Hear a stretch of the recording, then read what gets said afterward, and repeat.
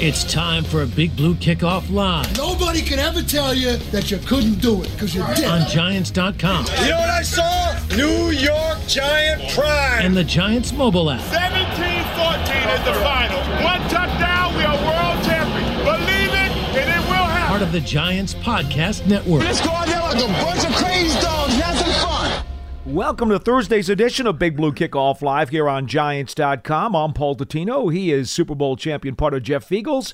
I'm at Giants WFAN. He's at Jay Feagles, in case you want to get us on Twitter. And, of course, you can always go to hashtag Giants Chat. We'll be with you for the next hour to talk Giants football. Our phone number is 201-939-4513, 201-939-4513. And you can always find an archive of this show and our entire podcast network on the Giants mobile app, podcast platforms everywhere, and at Giants.com/podcast. Good morning, Jeff. Hey. It's great to see you again. Great to be here. In the building. In person. Yes. And the building seems to be changing rapidly as this roster gets overturned and guys Exciting. come in, guys go out. I think we probably should start right away by going through last night's transaction, because I don't know how many people may not have been alert because of dinner or maybe watching the NCAA tournament, which started last night, as you probably know. I know March Madness has already begun. It's up on the screen in our studio. It is, actually. And the Giants agreeing to terms, again, pending a physical, as it always is, with former Washington tight end Ricky Seals-Jones, a gentleman who was at 6'5", 245, known primarily as a receiver. He would be a flex tight end. He would not be an inline blocker. He is a flex tight end. A guy who has a connection to Mike Kafka, the Giants offensive coordinator, who was with the Kansas City Chiefs as their quarterbacks coach the last couple of years. Kafka and Ricky Seals-Jones crossed paths in Kansas City in the 2020 season when he was in Kansas City as a backup to Travis Kelce.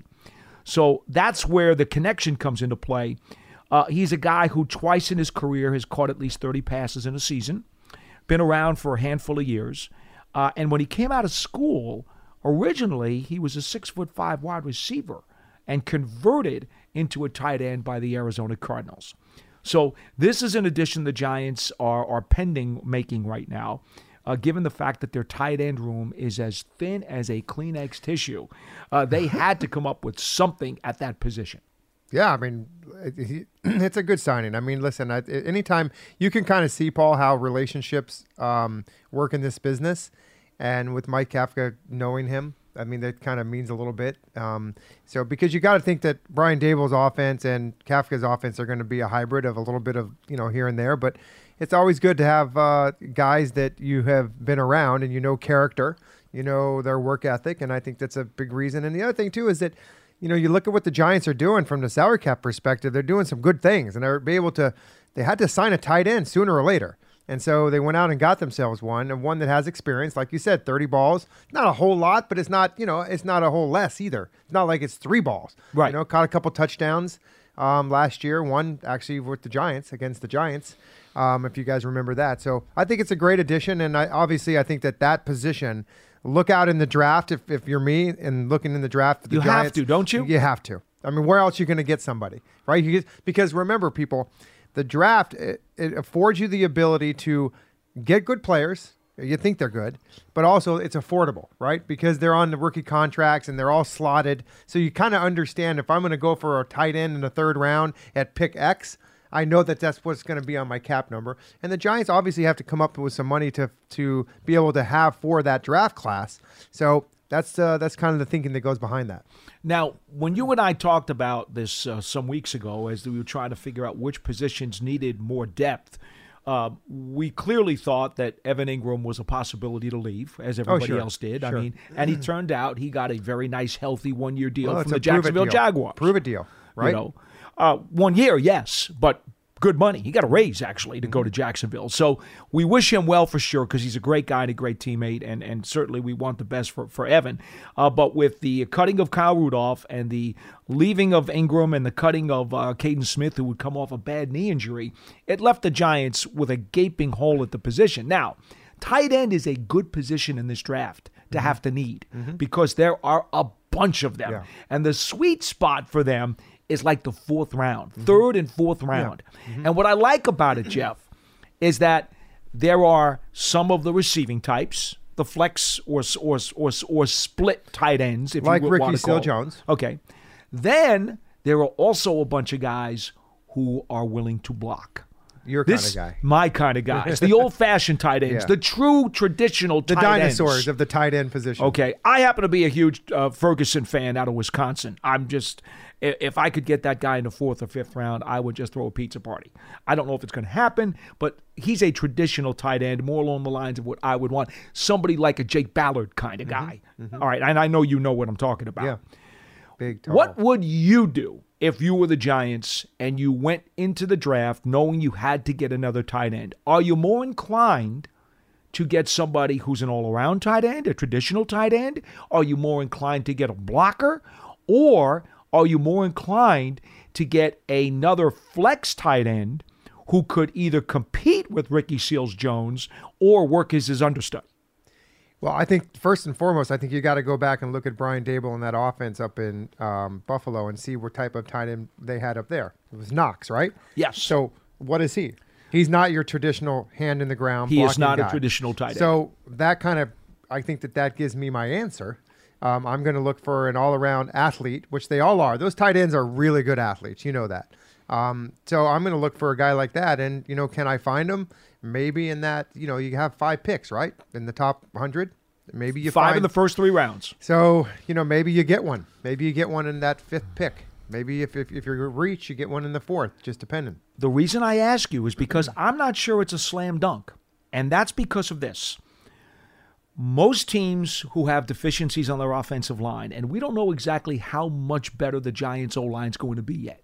We believe it will be better. Well, on paper, I think it's gotten better over the last couple of days. But we don't know how much. Yeah. Okay? And we still don't know what the right tackle position looks like. Which, by the way, Paul, it didn't have a long ways to go to get better. Okay. Okay. Having said that, Jeff, your strong side is usually your right side with the right-handed quarterback. That's going to obviously your strong side.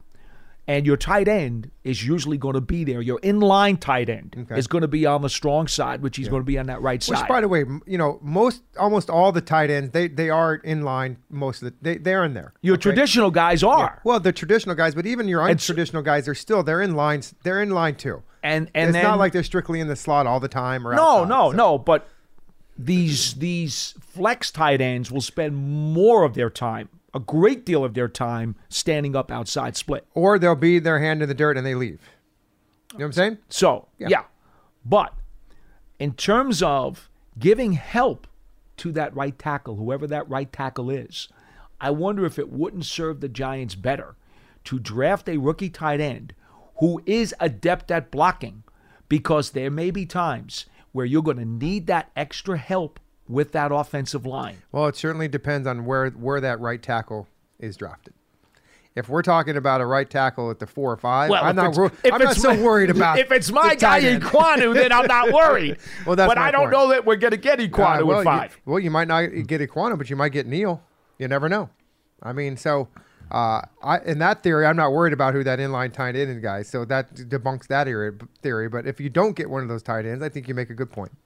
Yeah, you mean one of the tackles? Yeah, tackles. That's what I meant. I think you have to think about that in the back of your mind, that has to be one of the doors you might have to go down. Now, here's another thing to think about. Okay, the Giants released Eli Penny for a reason. They're not a big fullback team, right? So, I mean, you got to think of a guy that maybe is going to be more of an H-back, a guy that tight end that can move in the backfield. And that's your athletic type. Okay. So. All right. So in the meantime, folks, 201-939-4513 is our phone number. Pearson, who's our outstanding producer of our program. Are you good as an outstanding? I would be unbelievably outstanding. Oh, wow. I'm going to give it to him, Pearson. Spectacular? Yeah, you name all of those things. He has suggested to me, and I want to let all of our loyal listeners know, he has suggested to me, I didn't come up with this on my own, that our regulars, and we have had so many of them, call under the one call rule that John Schmelk has put out there. Mm-hmm. But Pearson suggested to me, look, we got a lot of news. Got a lot of roster churn going on. Mm-hmm. Got a lot of questions. How about for this show, we allow a second call from some of the regulars? There you go. So we will do that. Light them up. You can thank Pearson if you're calling for the second time this week, You can thank Pearson that we have decided to open up the pipeline, and we will give you an opportunity for a second phone call this week. You're so nice, because of the transactions. Well, he's the nice guy. He sold me on it. I'm a man of the people. You are a man of the people, Pearson. And by the way, all those people are gratefully appreciative of that right now. As the lines, are they lighting up? Are they like, is it Christmas time? They will be soon. I know they will. Anyway, 201-939-4513 is our phone number. Jeff, we talked before the program. I wanted to get your take on any of the other incoming, or at least reported incoming free agents that the Giants have had since the last time you were on the program. Well, I mean, I'm going to go to the big position. That's Tyrod Taylor. You know, we have talked extensively about the list of players that this team, or we thought that they would go after. And it's kind of funny because where did I see that? It's over here. Oh, here it is. This was when Lance and I and Schmelk were on a program last week. It was a week ago Friday. Okay. We picked, each of us at the end of the program, picked 2 quarterbacks in the free agency market that we thought that maybe the Giants might end up signing. Okay. I'll give you mine first. Okay. Tim Boyle was the guy that I was pretty high on. Well, the Detroit Lions ended up re-signing him as their backup quarterback from UConn, by the way. One of my roommates, my son's roommate, who went to UConn, Blake. Okay. And then the other one was Blaine Goddard. Okay. Gabbert, excuse me, Goddard. Gabbert, yes. Trying to read Blaine Gabbert. Those were my 2 guys. Goddard's a tight end. I know you were looking for one of those too. That too. Schmelk, he put out there Ryan Fitzpatrick. Okay. And then Joe Flacco. Well, Joe Flacco was re-signing with the Jets, according to reports. And then Lance, if we had a bell in here, we would sound the bell. Because Lance, Tyrod Taylor, and A.J. McCarron. So Lance won that contest of the Tyrod Taylor pick. So, but really, when we looked at these names... And by the way, I did not have a vote here. You didn't, because you weren't on the program. I was not on the program that day. But I will tell you, I had mentioned a number of guys, including Minshew, Foles, Mariota. Mm-hmm. You know, there were a handful of guys that came into the economic category. And we had a list of them, and we just picked 2 that we thought. But all these guys were in the realm of the amount of money that we thought it would take to get these guys here. Mm-hmm. Okay, now Fitzpatrick, I don't think he would have been a $3.5 million guy, but that's hard to say. You never know. So, anyways, back on that. So the Giants officially have signed Tyrod Taylor. Well, I don't know if it's quite official yet. It is reported to have pending a physical. That's right. They got to get that stupid physical thing in there. It's important. It's very important. Guys have agreed and then failed the physical and then not signed. I know. And it happens. But so my take on it is that we always talked about wanting to try to find a backup quarterback that mirrors your starter. I think this is a classic image of that. Tyrod Taylor he's mobile. He can get out of the pocket. He can run. But I think more importantly, it's the familiarity with Brian Daboll's offense. And when you think about when he was up in Buffalo, right? So it totally makes sense. And what Joe Schoen and his staff are doing upstairs now Taylor, understand this. Taylor was there when Schoen was there in 2017. He wasn't there for Daboll. Oh, he was not. Okay, my bad. But he does have familiarity with Joe Schoen, the general manager. I thought he was there in the 18 season, no? He was 17 was his last season. He was there 15, 16, and 17. Because I thought it was the 18th. That's why I said Pro Bowler in 15, his first year in Buffalo. 3 years as a starter there. Well, I think that, Joe Schoen obviously knows him then. And I'm sure that Brian Daboll has gotten good reports from him. But, bottom line is that I think the affordability factor and being able to get a veteran quarterback, and the guy can play. He's got a lot of starts under his belt. I think he's got veteran leadership, and I think he's a guy that I wanted to see this. I know you really didn't believe that I wanted a guy to come in here and push Daniel Jones. Tyrod Taylor is going to push Daniel Jones. I mean, that's just the way it is. You believe that? I do. I really do. I don't. I think he'll push. I think he will nudge him at most. No, but I think he'll push him in many ways other than what you're talking about. Okay? He's a presence. Okay? If I'm Daniel Jones and I have some guy that I just don't have, I don't think he's that great of a player. He's not going to push me. You're talking about a subconscious atmosphere that he's living with. A competitive environment in and off the field. Right. That's what I'm talking about. You're not suggesting that he will push him for snaps during a regular season game. No, I'm saying that he's going to push him to the point where he may believe that, because there's times when I can tell you from a player's perspective, if you're not having a good day or a second day or a third day, things start to get in your mind that I'm getting pushed by this guy, which makes you work harder. So this, in your mind, when you say push him, and you and I had a different definition for this, you're talking about the intangibles. Exactly. And the behind-the-scenes kind of mentality that will make Jones become sharper. Yes, and I do know this from talking to people that have been around Brian Daboll outside of the building, on the practice field, in the game situation. Very, very intense. A guy who's really not the same. He's got a mean streak in him. And soon enough, we're going to see it. But nobody really has seen that in here. I've been told that he is a crazy man on the field. Like Bam Bam Bigelow? We can nickname him that. But, I mean, he's very intense. So I think that, don't be surprised at times, not only just the quarterback position, but at other positions. If you're not doing your job, you're out of there. Get the next guy in there until you can prove that you can get back in there. You know what I'm saying? Okay. So I don't think that, and where this roster is today and where this roster is going forward, I believe that the competition is going to be spread out throughout the whole roster, that you have to earn your spot. And when you decide to earn your spot, you're going to have to prove that you're going to stay there. You're going to have to last, So, and I'm a firm believer, because it happened to me when I was playing, is that I liked the competition. I wanted somebody to push me, and I wanted to be able to run that guy, whoever it was, out of the building, and that made me happy. That's just the way it is. So I think competition is good for everything. The other one, the offensive line positions. Listen, you got a guy, Joe Feliciano, who came from the Buffalo, who played guard. He himself had said that center might be his best position. He feels like that's his best position. Mm-hmm. That makes me feel good, because it's not like somebody else saying, hey, I want you to be a center, when he's a little reluctant to do it. This is a guy telling you that I think I played in the league long enough. My best position, I feel, is at center. It's a good fit. It's a very good fit. Okay. And then you got the right guard. Okay. Mark Lewinsky. He is a guy who has played on an outstanding offensive line in Indianapolis, right? I mean, probably one of the better ones in the National Football League. Well, they had to protect a statue in Phillip Rivers a couple of years ago. But, I mean, they run the ball very well lately, too. But I feel like he brings that type of mentality when you have – he's 1/5 of that team that was up there in Indianapolis that dominated the line of scrimmage. He's going to bring that here, and I think that's important. Very consistent, a guy that doesn't miss a lot of games, and that's also important, because when you have a team that doesn't have a lot of depth, as the Giants do right now, or don't do right now, you want to have a guy that's going to have some longevity, that's going to stay in football games. And I think that's a great sign, and I think it's really good that when you have a player that has – he only missed a couple games. One of them was because of COVID. So he's religiously a guy that's in there every single snap, every single year.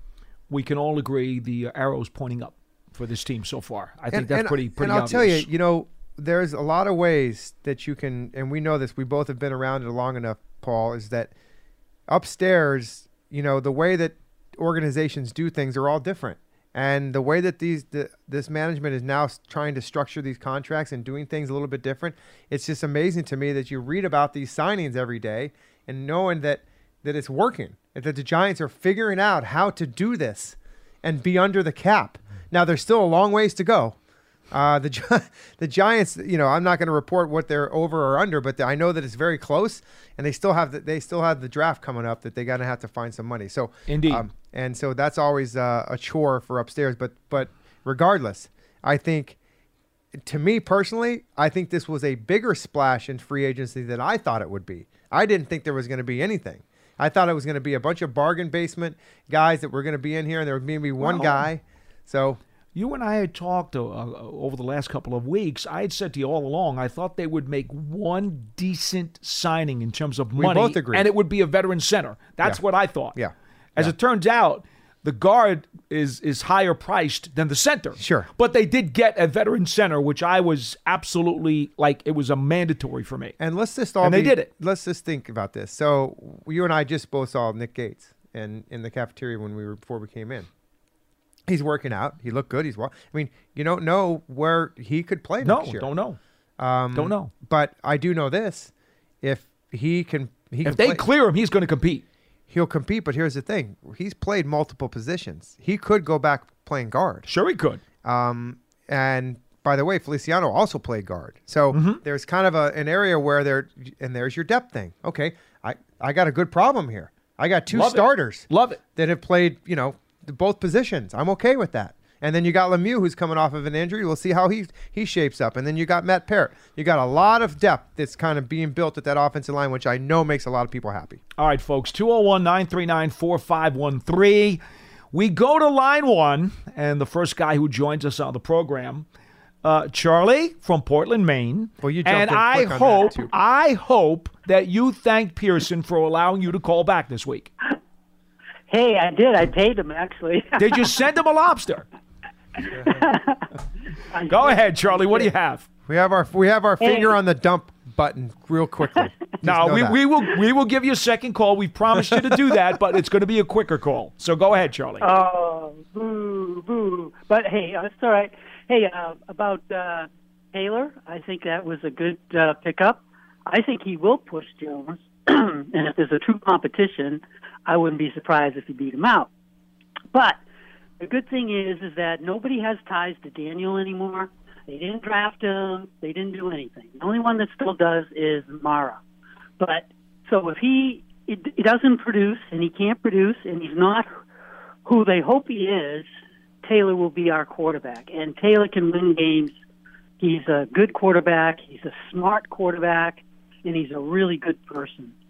What I hear from people who know him, he's a really, really good dude, and he's going to really help that quarterback room a lot.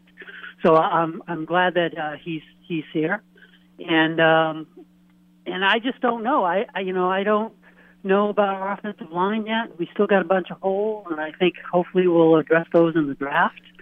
Tight end. Look, you guys keep sleeping on my son.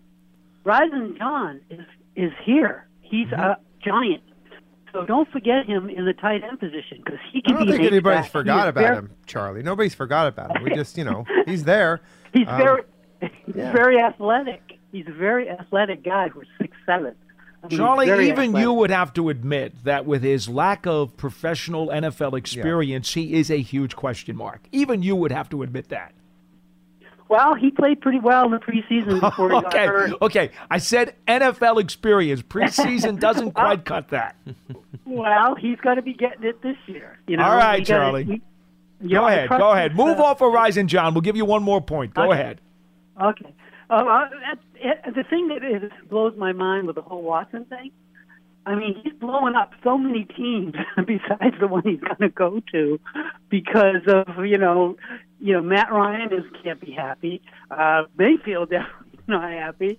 I mean, all these teams that wanted him is, they got a lot of people who are very happy. So Adam Schefter reported today the Browns are no longer looking at Deshaun Watson. Or Deshaun Watson is no longer looking at them. That's probably more likely. Right. You know what? Since Pearson and Charlie actually get along so well together, how about you guys share cell phone numbers and you can just chat for 24/7 and have your own program? Yeah. Both New England guys. Hey, it would be pretty good. Actually, the program would be pretty good, I think. Have your own podcast. Thank you, Charlie. Be well. Have a good one, Charlie. Thank you for calling in. 201-939-4513. We go to line 2. Mike in Queens, you're next on the show. Hello. Hey, how y'all doing? Good to talk to you. Yeah, I'm a long-time listener. Well, thanks for sticking with us. I wanted to know what y'all opinions on if there would really be a quarterback competition. I know he was brought in as a backup. Tyrod the backup. Everywhere he's been backup. And the first quarter. Being that, this is the first time offense. Hey, Mike, we can't really hear you. I'm not sure if you're on speaker or something. Call back. Yeah, you might have to call back. Yeah, that was a tough one. We lost him. I was trying to make it out. I thought he was talking about the quarterbacks and being that it's a first-time head coach and a new system, how were these guys going to adapt to it and figure it out? I think that's what he was getting at. I'm not sure. So, Mike, if you want to ring us back, please, by all means. But I will say this.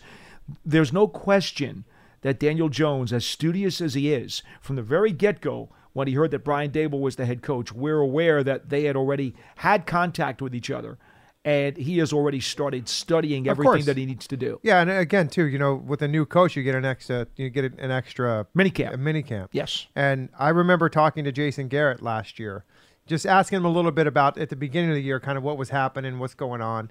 Jason said, "You know what, Jeff? I'm such a huge believer in the off-season program, and that developing, like putting in and installing things and doing stuff like that is very important. So with a new coach, you get an extra mini camp in there, and that's why the OTAs and all the mini camps and all the training camp, all that is so important to a new staff, because they've got to indoctrinate a new offense and defense." Exactly. And you need the time. And we all know the reputation of Jones. In fact, Shane and Dable both said that they had already heard all about Daniel Jones's reputation as a workaholic. That's good. As a guy who was willing to learn, and he was going to put in the extra time. And I think that that's what you want out of that position. And I think that Taylor's probably the same way.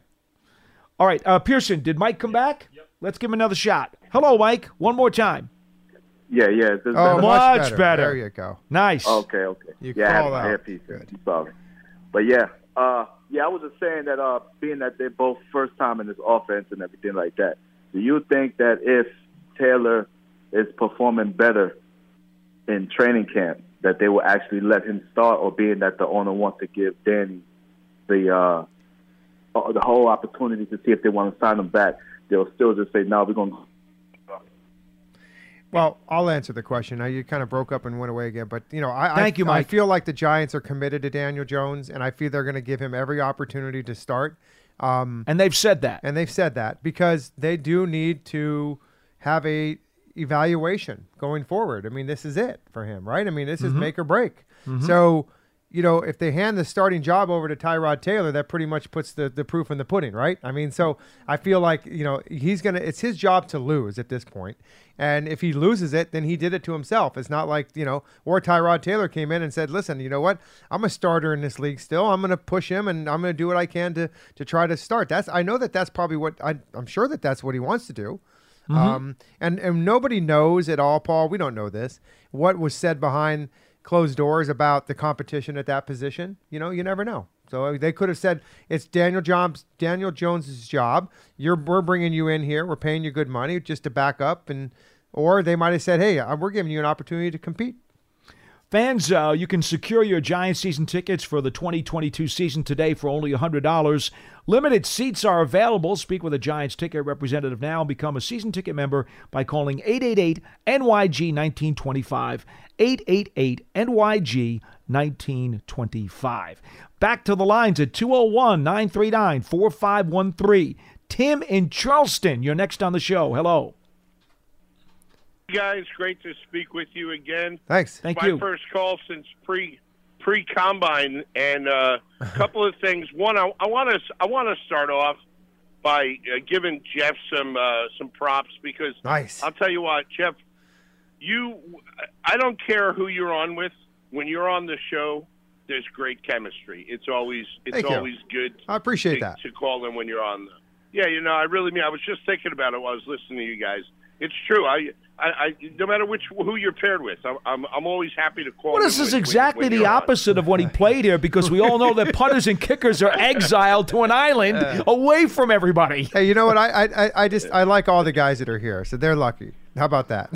Yeah, they are, and so are we. But anyway, thank you. What you guys were talking about before you went to us callers is exactly what I was calling in about. And Paul, I got to tell you, if I had to fantasize in my wildest dreams what the Giants could get out of free agency, I would have said a guard, a center, a decent tight end, and a decent backup quarterback. And I figured probably only one of those guys would really be quality.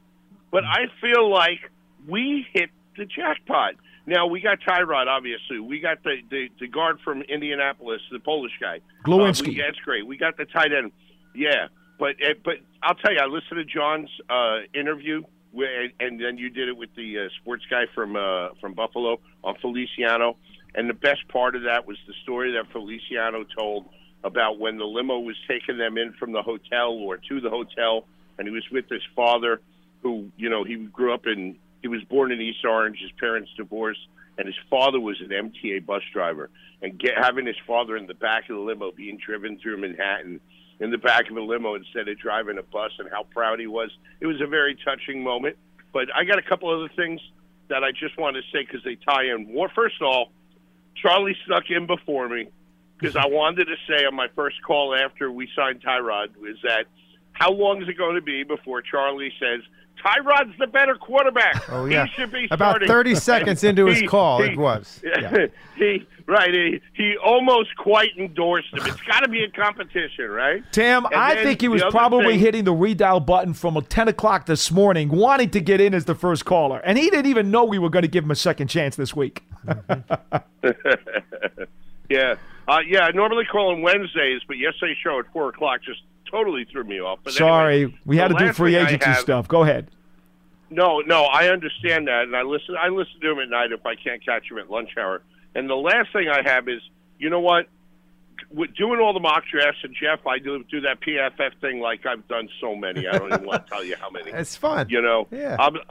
And I save them and I go back and see how they evolve as I listen to the show and the combine and the Senior Bowl and all that stuff. But anyway, right now, given our signings, I now feel like, and Paul, I want to touch on your tight end point too, but I feel like if one of those guys, given the couple of free agent signings that the other teams ahead of us have made, if we can catch one of those tackles at 5, I'm hoping and praying. Maybe we don't, maybe we do, but I think the odds are maybe up to 50-50 now. If we catch one of those guys, and then my dream is get Sauce Gardner at 6, that plays into the Bradbury situation because hold on. It's 6. The Giants are 5 and 7. Do you think they're making a trade to get number 6? That's what the 7. No. Okay, you want the tackle at 5, and you want Sauce at 7. Okay, I just misspoke. But you know what?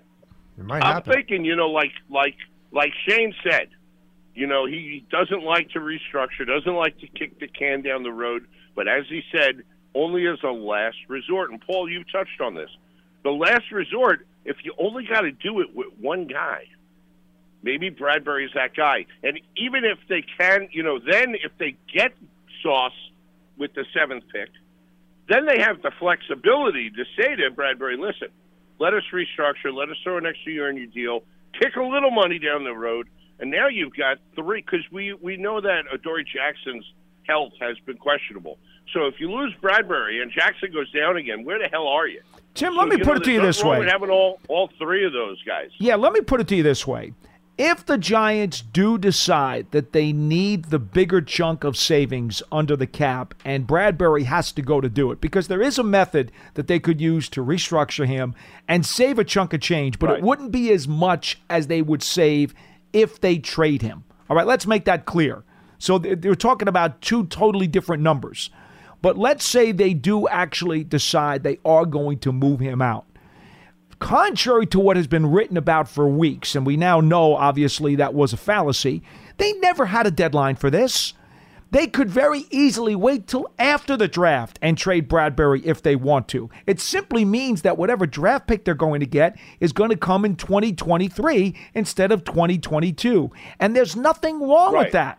Because if you're Joe Schoen, you're not thinking that this entire rebuild is going to be done this year. You know it's a multi-year process. So I find it laughable to every writer who said that there was a deadline and Bradbury had to be traded by yesterday or the day before or this Friday. That's preposterous. The Giants are not up against any rule that says he's got to be traded by a certain date. It's also about, and you and John touched on that very well yesterday, and I hadn't thought about it. I mean, the money thing was irrelevant to me, but it makes more sense. Wait until if you get Gardner in the draft, that gives you more leverage. And hopefully we figure out the money. But the last thing I wanted to touch on, Paul talks to the tight end, and I agree. Ferguson is a strong candidate.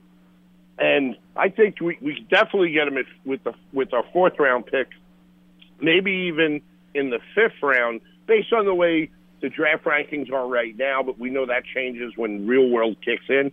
But One guy I just want to get your opinion on, because I know you like Ferguson, you've been on that horse for a while now, is because I think this is a guy we might be able to get also in the 4th round, based on the mocks I've seen, is Jeremy Ruckert from Ohio State. Mm-hmm. And I don't know if you've looked at him. I kind of wanted to get your opinion on him. And thank you for all the time, gentlemen. I'll take your comments off the air.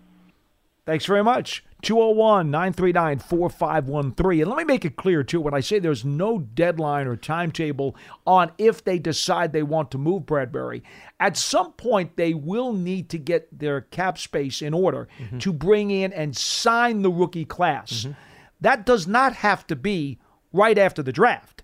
You have some time over the course of the late spring and early summer, but you have some time. Yeah. That's why when I say there's no deadline and they're not up against it, at some point there will be a deadline, but it's not now. Yeah. And that's the point we were trying to make. We made that yesterday. Tim, I appreciate you bringing that up today so we could also clarify in case somebody did not hear it.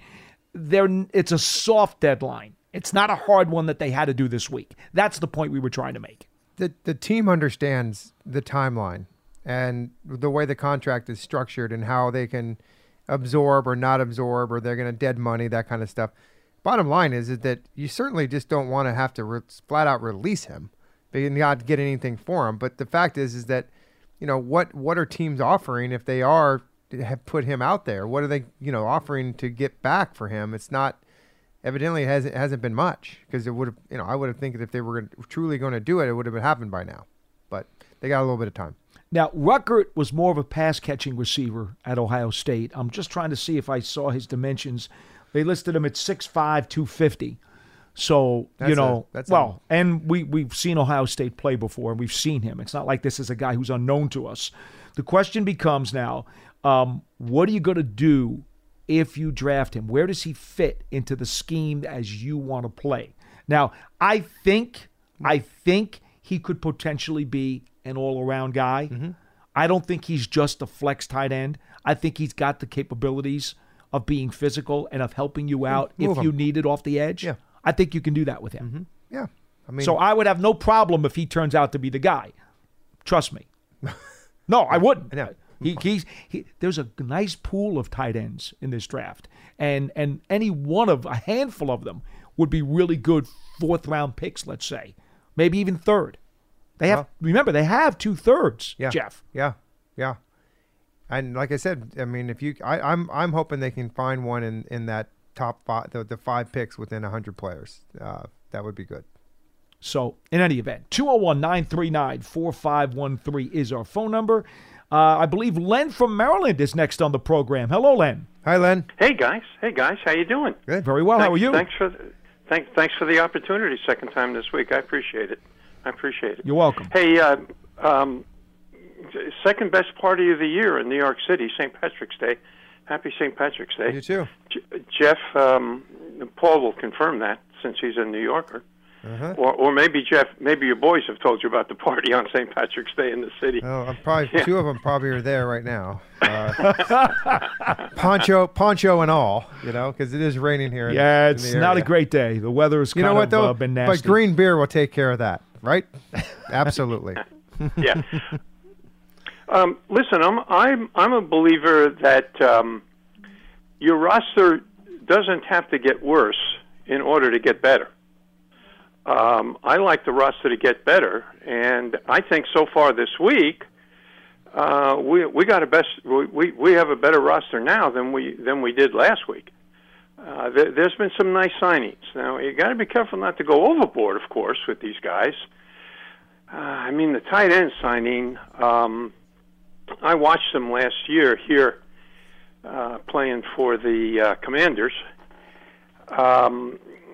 But he was a third-string tight end. The other 2 guys got hurt, so he got on the field and did some nice things. So we have to be careful. I don't think with how we rate these guys, but I think we got better. No, and I want to include the Bradbury. The previous caller talked about Bradbury. I want to include the Bradbury in there for however long we have him, and hopefully we can work it out so he's there next year. As well, because when you put him in that defensive backfield, that's a pretty good defensive backfield with some depth. So I like that, and I think that the thing that I've always really liked about Bradbury, he's got some size to him, guys. If you look at the other guys in that defensive backfield, geez, they're all smallish guys. That's Adoree Jackson, I think he's 185. You got to survive 17 games. I don't know if you can at corner. I don't know if you can do that at 185. So you got to have some depth. But Bradbury's got size to him. And Len, to be fair, I have often pondered on this program. I do not know exactly what this coaching staff thinks about Aaron Robinson, but he's a 6-footer who has nice length. And I have often asked the question on this show because we don't know the answer yet. We have not talked to the Giants coaching staff to figure out what they've seen on tape. But is Aaron Robinson, who this previous administration thought a lot of, is he potentially in the mix for competition at the other corner spot should the Giants give Bradbury the door? Yeah. Well, that's probably the thinking, Paul. I'm hoping Bradbury stays, but logically, that's the way you would think it through. If they need to make a move and Bradbury goes, that we're counting on Robinson and maybe a mid-round pick, to help with the depth. And I think Robinson will be a good player also. I do. I like him a lot. Yeah. Let me move to the tight end for a second. I would not be terribly disappointed. I would not throw my remote on draft night, second night of the draft, if we drafted the 3-down tight end from Colorado State, McBride, early in that second round. Again, I know we went out and we got Sills, the fellow we just picked up from Washington. I probably pronounced his name wrong. Sills Jones. Yeah. But I would not be disappointed if we went for McBride early in that second round. What's that? The 36th pick, I think. Well, now, Len, if you do that, he's a 3-down tight end. 3-down tight end. Yeah. Now, if you do that, though, okay, and he is much more of a flex and a split. Call him split, slot, wide, flex. He's a receiving tight end more than anything else. Be careful. Yeah. If you take him in the second round, now you're running the risk of bypassing a potential offensive lineman who you're going to need some help. Yeah. You can't just draft one. Yeah. Len, you got to draft at least 2. Yeah. Whatever the brain thrust thinks, I'm okay with, Paul. I'm just saying, if they went for McBride in the second round, I wouldn't be terribly disappointed. And I wouldn't be terribly disappointed if we went for that defensive lineman from Connecticut in the second round, that kid Jones. We're going to need a nose tackle. I don't think Dexter is going to want to move. I don't think Dexter's going to want to move inside. You can say that's where you're playing, but boy, I don't know. I think he just, second contract, the big money, it's not going to come from a nose tackle position. Yeah, they need a starter at defensive tackle now because Austin Johnson went to the Chargers. Yeah, I know. Okay, I know. And Shelton's not going to come back. My feeling is, and I've said this before, you can't run I'm thinking traditional base 3-4 now, not hybrid 3-4 defenses. You can't run a 3-4 defense without a good nose tackle. No. You got to have a nose tackle. So not just because you got to have 11 players, but you got. That's a key position in a 3-4. As it stands today, Len, when you talk about what the Giants still need to fill out their roster, the starters that they still need starting offensive linemen. They need a starting defensive tackle. They may or may not wind up needing a starting cornerback. We don't know that yet. Right, Anything else you draft, and I think Seals Jones is a stopgap starter at tight end. So for the moment, I'm going to say anything else you draft is depth chart. Seals Jones, he is a depth guy. Like you said, Len, he was a third-team tight end. He's a stopgap guy. So he's a guy. He's a numbers guy right now. They signed him for a minimum deal, and so just coming in, he's he's got to change of pace here, and but a guy that's going to be in camp and he's got some experience. Listen, the one thing, and if people have read up on this guy, and again, I'm not knocking him. We know what he is. He drops the ball. That's probably why he was third team. He's not a clear. I mean, if we were worried about Ingram and his drops, this guy's got the dropsies too. I mean, he's shown that. That's why he's never really moved up out of anywhere he's been to anything better than a third-string tight end. And I'm glad we got him, but we got to be prepared for who he is. In other words, limit your expectations.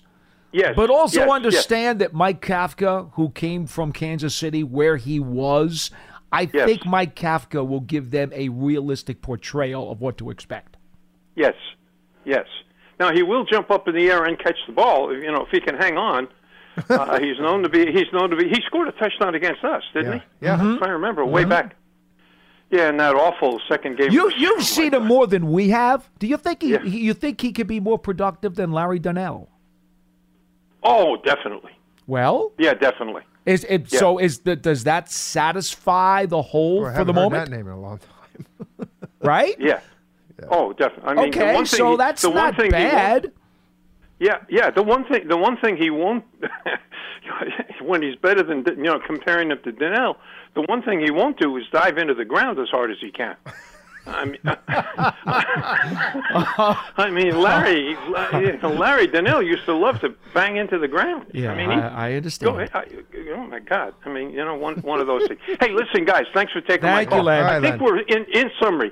I think we're a better team now than we were last week. I like the way this is progressing. Agreed. I hope, and with these offensive linemen, hey, looking at what happened last year, I hope people can stay healthy. Healthy. Thanks, Len. for taking my call. Have a great day, guys. You too. Happy St. Patrick's Day. 201-939-4513. Let's just keep these phones rolling. We've got some lines open, fellas, so if you want to get in, and ladies too. Ryan is on line 2, and he's out of North Carolina. You're next on the show. Hello. Hey, guys. Hi. Long-time listener, first-time caller. I appreciate you guys taking my call. Sure. Look, I'm kind of have the same concern as Len as far as the defensive line. Mm-hmm. I think we're all sharing the same thought pattern that offensive line is what we need to address first early in the draft, and hopefully we do. I'm thinking hopefully we get one of the 2 big offensive tackles that are on the board.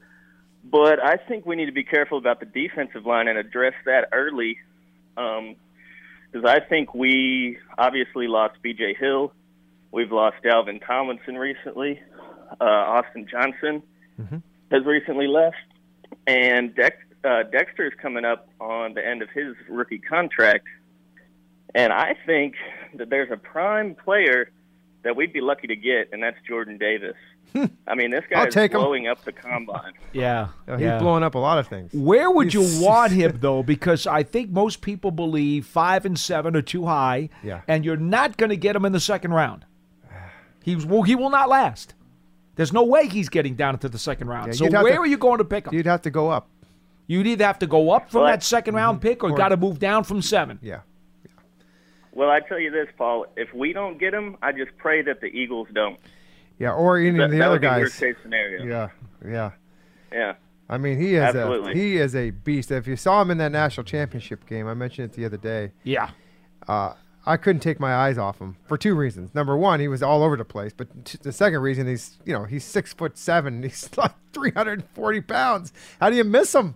I mean, he just really rocked that game. And then watching him do things at the combine was just insane. He is like last year I was infatuated with Kyle Pitts just for the fact that he was just the guy is just, one of those players that you just don't see that often. This is my infatuation this year is with him. I mean, the biggest thing for me, I know the 4.7 40 is kind of like, a 340-pound guy running that fast, which is ridiculous. The one thing the one thing that gets me is the 10'9" broad jump at 340 pounds. God. Think about how a guy can elevate 340 pounds 10 feet 9 inches. That's sickening. The thing about it is, whoever gets him is going to be ecstatic that they get him, and for the next several years, people are going to be saying, well, how did they get him down that low? Mm-hmm. Because he's probably going to go to the mid-late first round. Yeah. Probably late first round. I don't know if this comparison is going to, but Calais Campbell is a guy that, you know how big he is? Calais Campbell, yeah. He kind of reminds me, but I mean, he's much bigger. Okay? Yeah. Oh, but please. they're both tall and have a presence in that defensive line. But somebody's gonna. I agree. I don't know if the Giants can. I just don't think they're positioned well enough to be able to get him when they want to. You know what I mean? Well, It's Travis Jones, though, you mentioned before, the kid from UConn, he will be in the ballpark of their second rounder. Yeah, but I don't think he'll be around either. I think he's going to go. You think higher. he's gonna go? I do. Yeah. Woo. Yep. And again, So we'll you get think back. it would be a stretch? Yeah. I'm sorry. You think it No. would be a stretch to reach for him, even though he's such a physical specimen? Well, how far do you want to reach? No, reach. Meaning he's like at 7, right? Wow. I mean, at 7, I would take him at. I would take him at 7. I mean, we're talking about a guy. I he know. doesn't have as much production on film as Quinnen Williams did, and Quinnen Williams went 3rd overall to the Jets. Mm-hmm. And there, I mean, you could argue that we need it because we've lost, those 3 defensive tackles over the past couple seasons. And this guy is he's blowing up combine grades like over the past 20 years. He's grading at the top. So you guys might be right. Well, here's the problem. Here's the problem. Much of a reach to pick him at 7. It's impossible not to like the player. No, you right. have to like But the player. There's other you really players do. ahead of him that are. He's terrific. Better. And the other problem is the positional also. Mm-hmm. And I'm not one who likes to deal with that whole positional value stuff. But people do. Well, here's the thing. Do you see him as a full-time 3-down player playing, 55 snaps, so to speak, Mm-hmm. and only occasionally coming off the field, as compared to someone who, let's say, a cover corner or a defensive end or an offensive lineman play 100% of the snaps. They're on the field for all 72 offensive snaps. This becomes part of the issue when you start thinking about the impact that he can make. It has nothing to do with the player himself. Mm-hmm. It has to do with, if you're only going to put him on 1st and 2nd down, and then even 2nd and long, you might even consider taking him off the field. How can you take him at 7? Yeah, it just depends on your philosophy. It really does. It depends on how you really look at that pick and how much you want that guy to play on the field. Like you said, the corners, safeties, those guys. Let me use this as an example. They all play a lot of snaps. We all had great respect for Snacks Harrison. Yeah. As a nose tackle in this league. But he was a 2-down player. And that's the point. Yeah. As good as he was at what he did was also limited within the scope of the game. But what he did do on those 1st and 2nd downs was really good. Remarkable. He was really good. Yeah, I mean, he led the league in tackles. And by the way, he was an undrafted rookie free agent by the Jets. Interesting. You could usually get those kinds of guys a lot lower than people think. Yep. Thanks for the call. Yep, thank you. Good point. I think that, it all matters if the philosophy of the team that's drafting and where you, like you said, Paul, you made a good point, is that, do you want a guy that you're going to draft that high to only be a 2-down player? I think that a lot of people would rather have somebody like a cornerback or, an offensive lineman that basically give you, 100% of your snaps. They're not coming off the field. Right. The corner or the O-lineman that you take at 5 or 7 is playing the whole game. They play the whole game. Yep. We go back to the phones at 201-939-4513. Sean in Maryland is on line 1. Hello, Sean. Hello. Sean going once. Did we lose him? Going twice. Call back, Can you hear Sean. me? Can you hear me? Yeah, Hey, hello. It's like that fish that was kind of on the hook. You got to hit that mute button one more time to get it unmuted. Go ahead. We got Thanks, guys. I appreciate you guys all coverage and everything like that. Sure. Thank you. Previous caller the previous caller, he took a lot of my thunder. So for the 5th pick, I'm going to talk about the draft. Then I'm going to talk about the overtime rules for a second. For the 5th pick, I just say we get the best guy available. I think some of those guys who everybody's projecting to be in the top 3 or whatever, for some reason, I don't know if it's just me as a Giants fan, but I think one of those guys are going to fall to us. Mm-hmm. We have a tackle or one of those like beastie, pass rushers. I think we go for one of them. But at number 7, my guy is Sauce Gardner. I'm sorry. Mm-hmm. I want that cornerback. There's nothing wrong with Sauce that. Gardner. No, nothing wrong with that at all. Nope. He would be definitely in anybody's mix. And by the way, I feel like that 5th pick, I think I'm with you. And I've said this all along.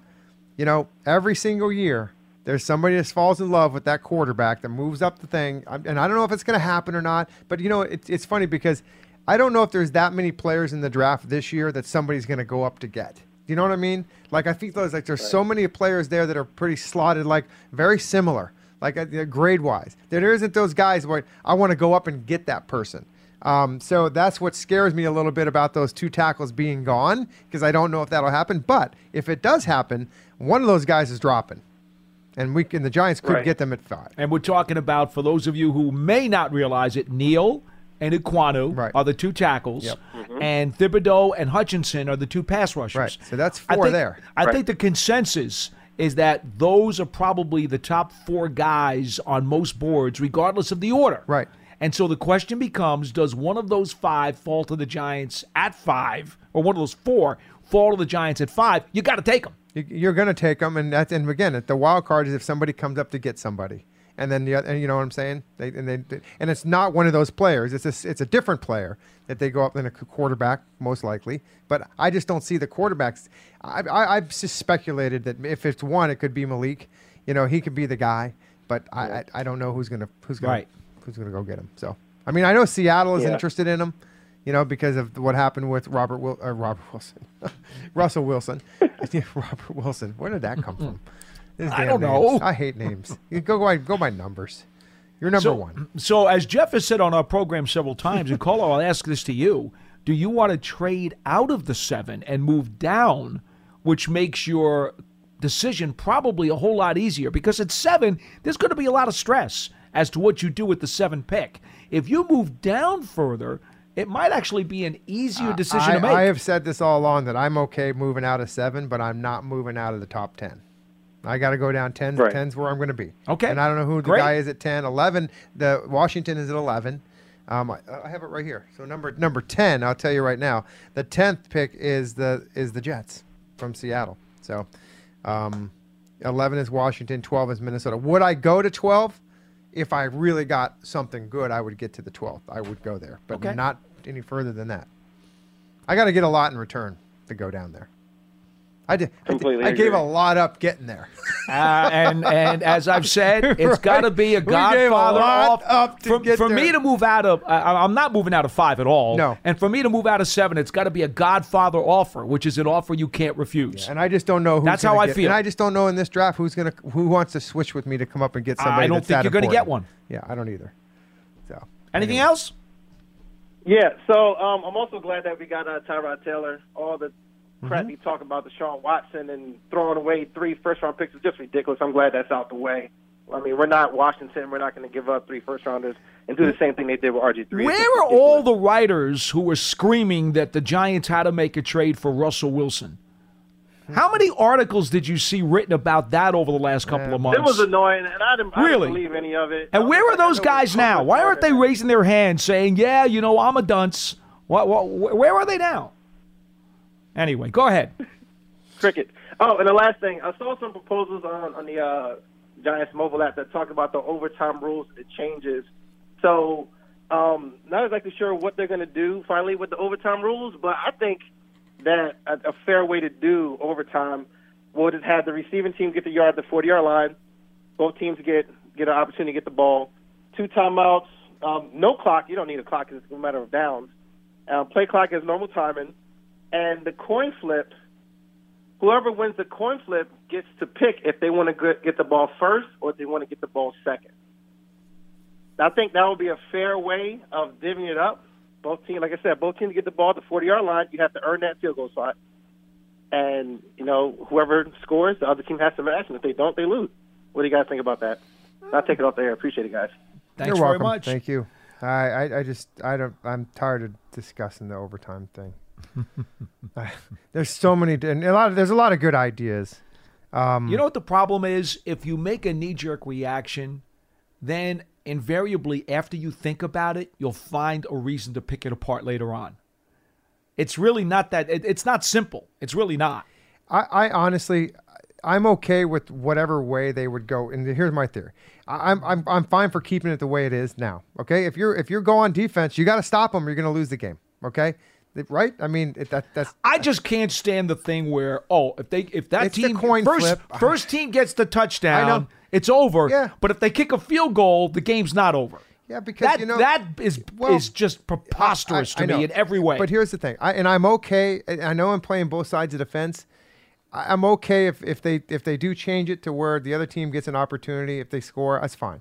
And and I know the NFL just doesn't want to go the time. It's the time component. Well, and there's an injury component and there's a lot that goes into it. So, and I think that we have to. I think we lose sight of the fact of some of those other, some of the other things that go into why they're making the decision.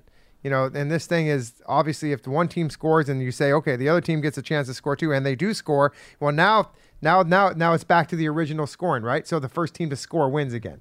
So, I mean, it's just one extra little component, but that could take an extra 10 minutes of they don't want to do it. That'll do it for today's program. Jeff, good to see you. It's always good to see you, Paul. Fellas, write it down. Ladies, too. 201-939-4513. Big Blue Kickoff Live is live on Giants.com every weekday from 12 noon Eastern Time until 1 o'clock, where we bring you all the fun talk about Giants football and the rest of the NFL. Thank you so much for listening. You could always find an archive of this show as part of the Giants platforms everywhere and Giants.com/podcasts. For Jeff Eagles, I'm Paul Dottino. So long, everybody.